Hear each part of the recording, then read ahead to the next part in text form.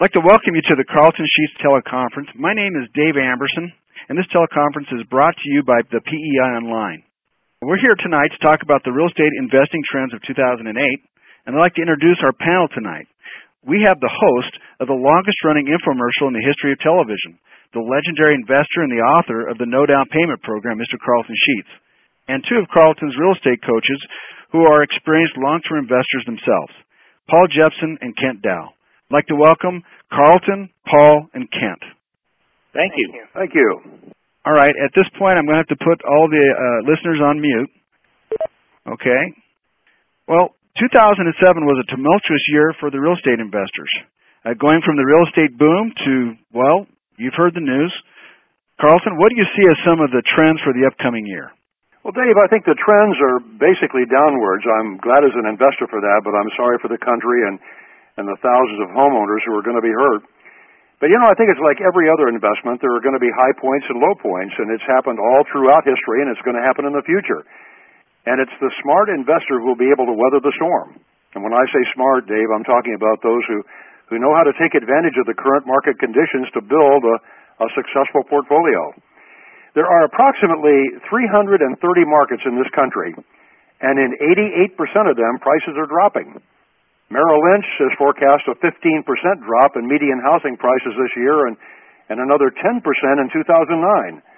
And the National Association of Realtors forecasts only a 5.3% drop, but let's face it, when you consider that the median home price has gone from $229,000 last year to $198,700 in January, in either scenario, it's a huge price drop. Now, what I'm leading up to is this. Now and over the course of this year, it is an absolute must that you become an investor or to buy a home to live in. Of course, every market is different, but in most markets in the country, it's a buyer's market. Prices are low, and people are negotiable. They're anxious to sell. And think about this. If you play the market right now and take advantage of the situation, you can solve some of the biggest challenges of your future. You can pave the way for a comfortable retirement without having to rely on Social Security. Watch your money grow for your children's education needs or a more comfortable retirement for yourself. Now is the time to sow the seeds. What are your thoughts, Kent? Carleton, I agree with you. I think there's I don't think it's just necessarily what we call a trend to foreclosures, but really we're seeing a lot more foreclosures in the marketplace than we have in recent years. But foreclosures aren't the only opportunity in this market. Well, here's what's happened and what is happening. As the subprime borrowers, and boy, that's made headlines, hasn't it? Subprime borrowers, as they took out mortgages, many found that they couldn't even afford the initial low teaser rates, and within 6 to 10 months, they started missing payments. And the statistics are incredible. For example, in the United States, 1 out of every 534 homes is in foreclosure right now. In Cape Coral, Fort Myers, Florida, it's 1 out of 86. By state, the highest is Nevada with 1 out of 167. To give you an example of the situation close to my home, normally there are about 45 to 55 foreclosures that are filed every month. But in January, there were 715. Now, granted, I think some of this has occurred because of, job loss or sickness, but for the most part, it was plain and simply that the borrowers didn't have enough money to make the payments, and this, along with the drop in the value of their property, made them throw up their hands and just say, I can't or won't make any more payments. And this starts the foreclosure process. Now, the foreclosure process, as you all can imagine, can vary state by state, but in general, there are 3 stages of foreclosure. A pre-foreclosure, the foreclosure sale, and then the bank owning the property, what we call REOs, for real estate-owned property.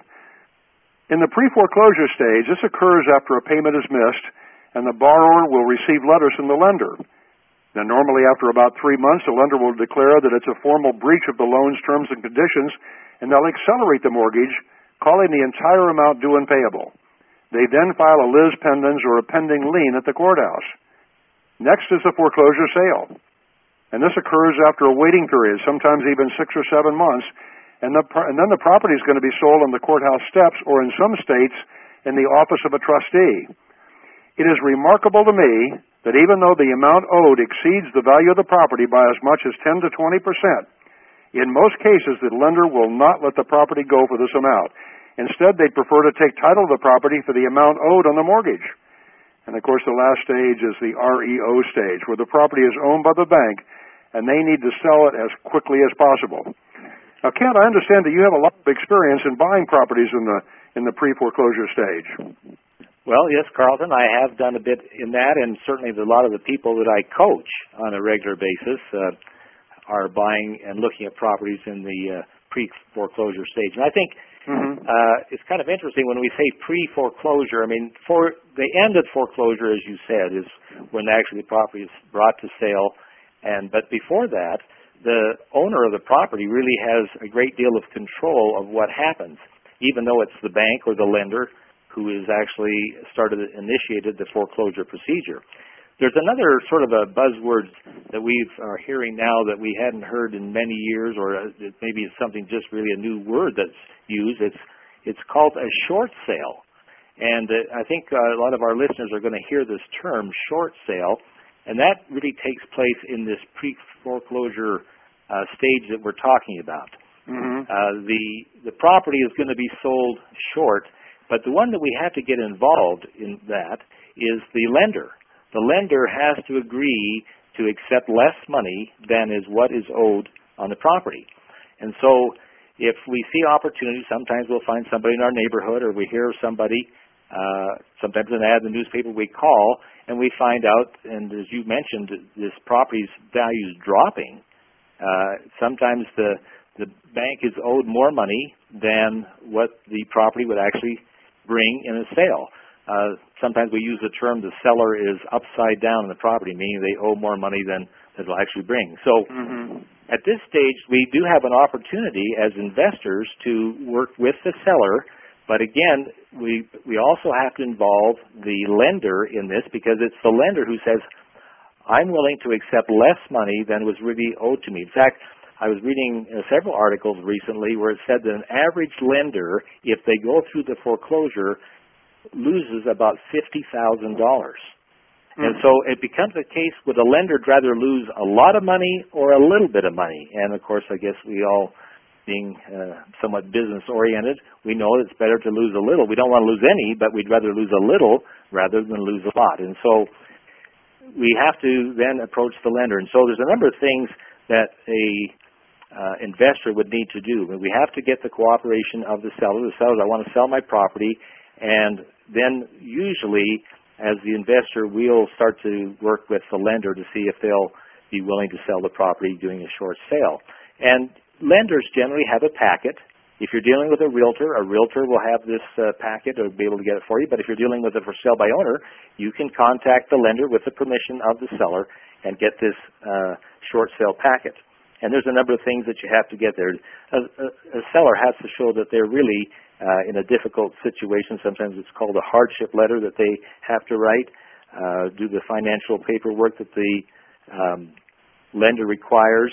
There's also something that they call a broker's price opinion. In other words, the lender needs to know and feel confident that if the property were put on the open market, the property would not bring as much money as needed to pay off what is owed to the lender. So there's just a number of things, but again, it may seem complicated, but again, if you have a broker working with you, a real estate agent working with you, they can help you through it. Or, again, the lender will tell you what needs to be done. But here's another opportunity to buy property before it actually goes to the foreclosure sale.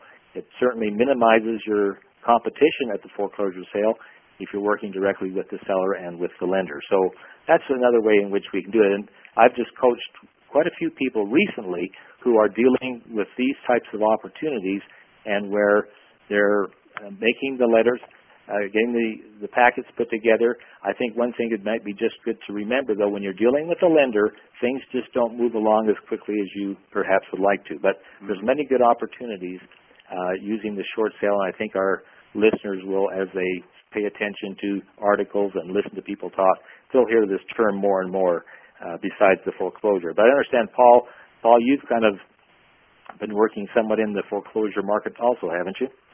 I have. I've had the opportunity to do short sales, but I've always enjoyed being able to look at the property and work with the property, starting with actually information that I have gathered from a title company. where they have been able to inform me of a notice of default and gives me the opportunity to check on a property and look at its condition prior to going through the entire foreclosure process. At that particular time, if the individuals were still living in their home, I could approach them on a short sale. And at that same time, if they chose to try and salvage their home, then maybe there's a possibility that they were not able to be successful in catching their payments up. And so at that particular time, then it goes to the foreclosure sale, which a lot of times is handled at the courthouse steps. Now, during this foreclosure sale, a lot of counties will require that you have the cash available or you actually have evidence of the money available to pay for that property, sometimes even that very day. There are also some counties that will have you put up a $5,000 non-refundable earnest money, and then you're able to obtain your financing within the next 30 days from that time. Mm-hmm. But these properties, as I have found, generally are very distressed. A lot of them eventually are vacant. Sometimes they're not. But I have had very good success in being able to purchase the properties at the foreclosure sale. Now, at one time, when I had started out, in the foreclosure process several years ago, a lot of times it was just myself that was showing up to the sale. As this has become more and more prevalent and more people have had this brought to their understanding of the opportunity to buy a property below market, we're finding more people that are attending these foreclosure sales. And so generally, though the property is distressed, you do want to do the best evaluation that you can on the property because you get what you pay for. You purchase that property as is. Mm-hmm. Carlton, what are your thoughts? Well, a few minutes ago I said I didn't understand why banks are not more realistic about selling the property at the foreclosure sale, even if they have to take a bath on the amount that's owed to them. I guess it's probably a function of the number of loans that they have chosen to retain in their portfolio and how many of them are in default. But in a way, Paul, I think we'll see more and more of this, more and more short sales and more foreclosures in the months ahead. But there are benefits to them taking the property back, at least from the standpoint of us as investors. First, for example, they're going to be extremely motivated to sell the property, and we may get a better price or terms than we would have if we bought on the courthouse steps. The title is going to be clear, and the property is going to be vacant. The only disadvantage that I see is that the bank is going to have to probably pay a real estate broker because ordinarily they list the property with brokers, so there's a commission to be paid. And what you said, as a buyer, you've got to be pre-qualified for conventional financing or come up with some other tactic or a way to buy that property. And I did it by using partners early on. Well, interesting. My most recent foreclosure, I happened to be the lender. I had sold a property using seller financing. The person bought it from me, and I let them owe me money. And in the course of time, they got behind in some payments, and I worked with them for a while, but it just occurred that they weren't going to be able to, make the payments needed, and so I was forced into the position of saying, I need you to pay me, and they wanted to, but eventually I contacted my attorney and started the foreclosure procedure, and I went all the way, and I went to the courthouse steps with my attorney, and there were a number of other people there, and interesting, because I had deeded the property over to these people who bought it from me, even though I was owed money, it wasn't my property. I was just there as a lien holder foreclosing on the property, and nobody bid higher than what was owed to me, and so consequently, I got the property. Mm-hmm. And I think there was maybe $20,000 equity in it, not a huge amount, but nonetheless, gone to foreclosure sales before, but this time, my most recent one, I was the one who was foreclosing on the property. So there's opportunities there, and I could sort of start to feel somewhat what banks feel when they actually foreclose on properties too. But there's a great opportunity, in the real estate market, and I think Carlton pointed out here to us again that, sometimes it seems somewhat fearful to us, and we see the real estate market property values dropping, more foreclosures and whatnot. But in reality, and Carlton kind of introduced this thought at the very beginning, that is really a great opportunity for investors. Again, you've got to know your market. Just to run out and buy a property at foreclosure sale doesn't guarantee anything. In fact, I quite like the statement that says, real estate can make you rich, but it can also make you poor. And so you want to make sure that you're making good decisions. And so certainly getting out there and finding out what the market value of property is, and then too, being able to find out what you can rent that property for, because while we're waiting for the market to recover, which I believe that it will, real estate goes through cycles, you want your tenant to be making the payments on that property for you. When they pay the rent to you, you take the rent money and you make the mortgage payments, and then you can sit there and hold that property until the property value does go up. And at that point, should you so choose, you can sell the property and take your profits in. So there's still many great opportunities even in this kind of market. In fact, as was said by Carlton, probably even more opportunities. More opportunities that sellers, as I was willing to carry financing, because nothing's changed as far as people needing to sell. The same reasons were there before we had this kind of downturn in the economy and in the real estate market. People still have babies. They need bigger houses. People still have job transfers. People still get divorced. People still die. They still do all the things they did before the market changed. And so people still need to move, and so people will take opportunity and go to what I call Plan B. Plan A was somebody comes in, gives them all the money for the property, and they're on their way. If that doesn't work, then Plan B, somebody comes in and says, look, I can start making payments to you, take care of the mortgage payments you have in this property now so you can move on, then people will consider that opportunity. Well, what you said I think is very important, and that is it takes the knowledge to know the property's value, and once you find a property that you're interested in, and the knowledge of the techniques that can be used to buy that property creatively. So now that you've acquired one of these properties you have in your possession, what do the investors prefer to do with it once they've got it? Well, this is Paul. It really depends on what the market dictates in your area. There are pockets of areas that the market is still doing well, and regardless of what's happening out there in what we call the so-called trends, some areas just don't go down in value. However, as a general rule, right now, it is a buyer's market. Basically, it doesn't mean that it's impossible to buy a property and then immediately flip it, but right now the odds are better to buy a property and hold it today. Basically, it really doesn't matter what the media says. And just as Ken said, people still need a place to live.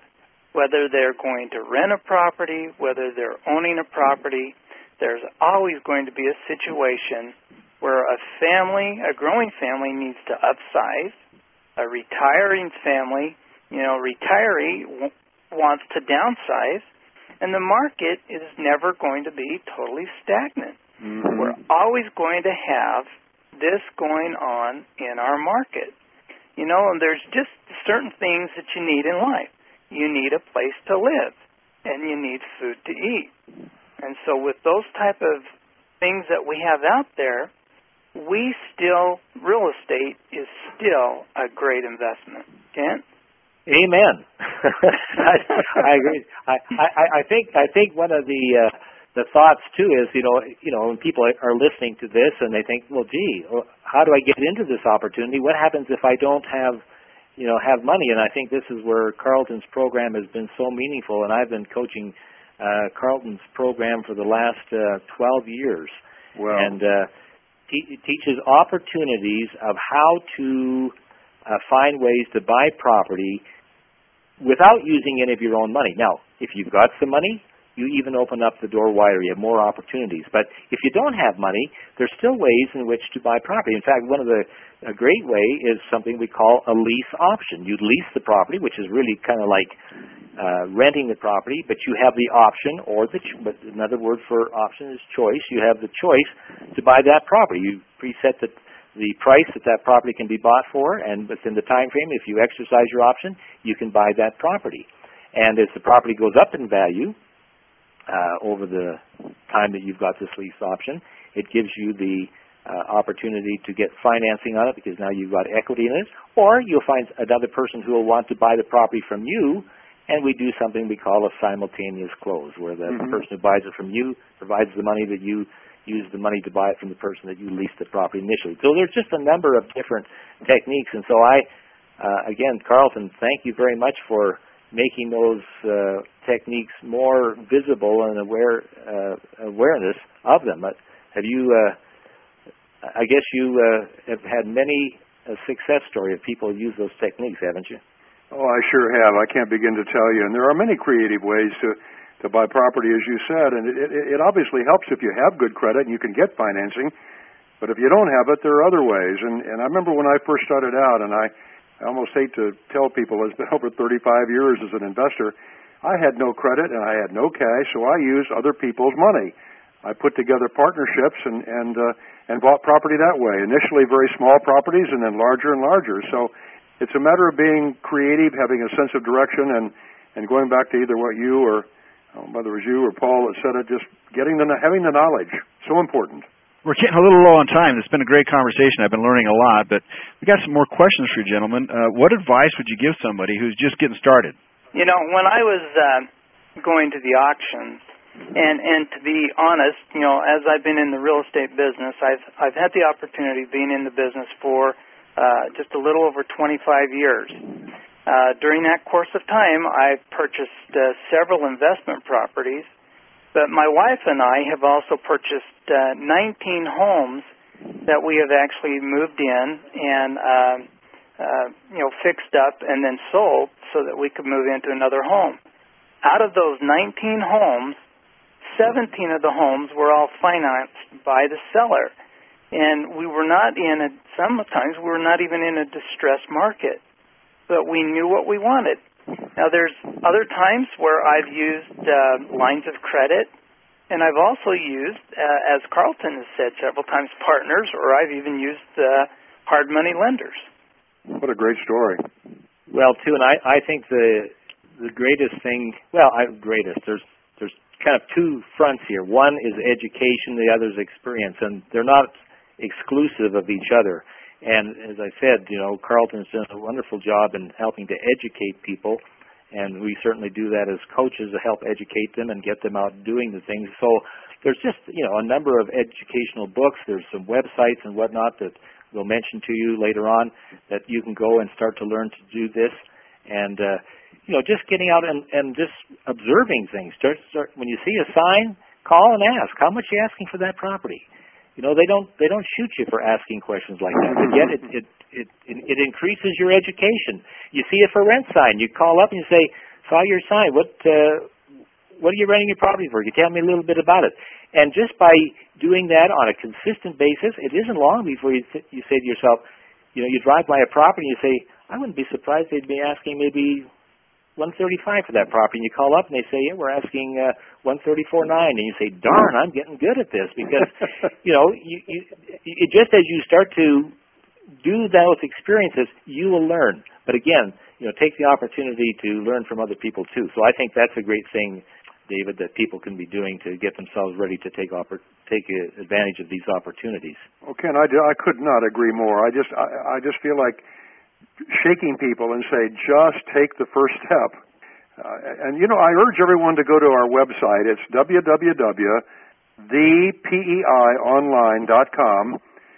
The real estate course is free there. The one we've been selling for years is now free to give you more information. You can learn at your own pace in the comfort of your own home. And if you need assistance, we can give you the resources you need to succeed. Let me give you that website again. It's thepeiionline.com. Just get started. Gentlemen, I want to thank you so much for being here today. You've certainly given everyone, including me, a lot of valuable information. Now, for all of you on the call that want to put this information into action, there's no better way than to work with one of Carlton's expert coaches like Kent and Paul. You know, a coach will work with you. They'll be with you step by step, and they'll show you the ins and the outs of the successful real estate investing. And I know Carlton, that extends an ironclad warranty that if you qualify to participate with a coach and you do your part, you will buy at least one property while you're enrolled. In fact, Carlton wants to extend a special bonus savings of $500 off this program for participating on the call. The telephone number that you can call to get started right away is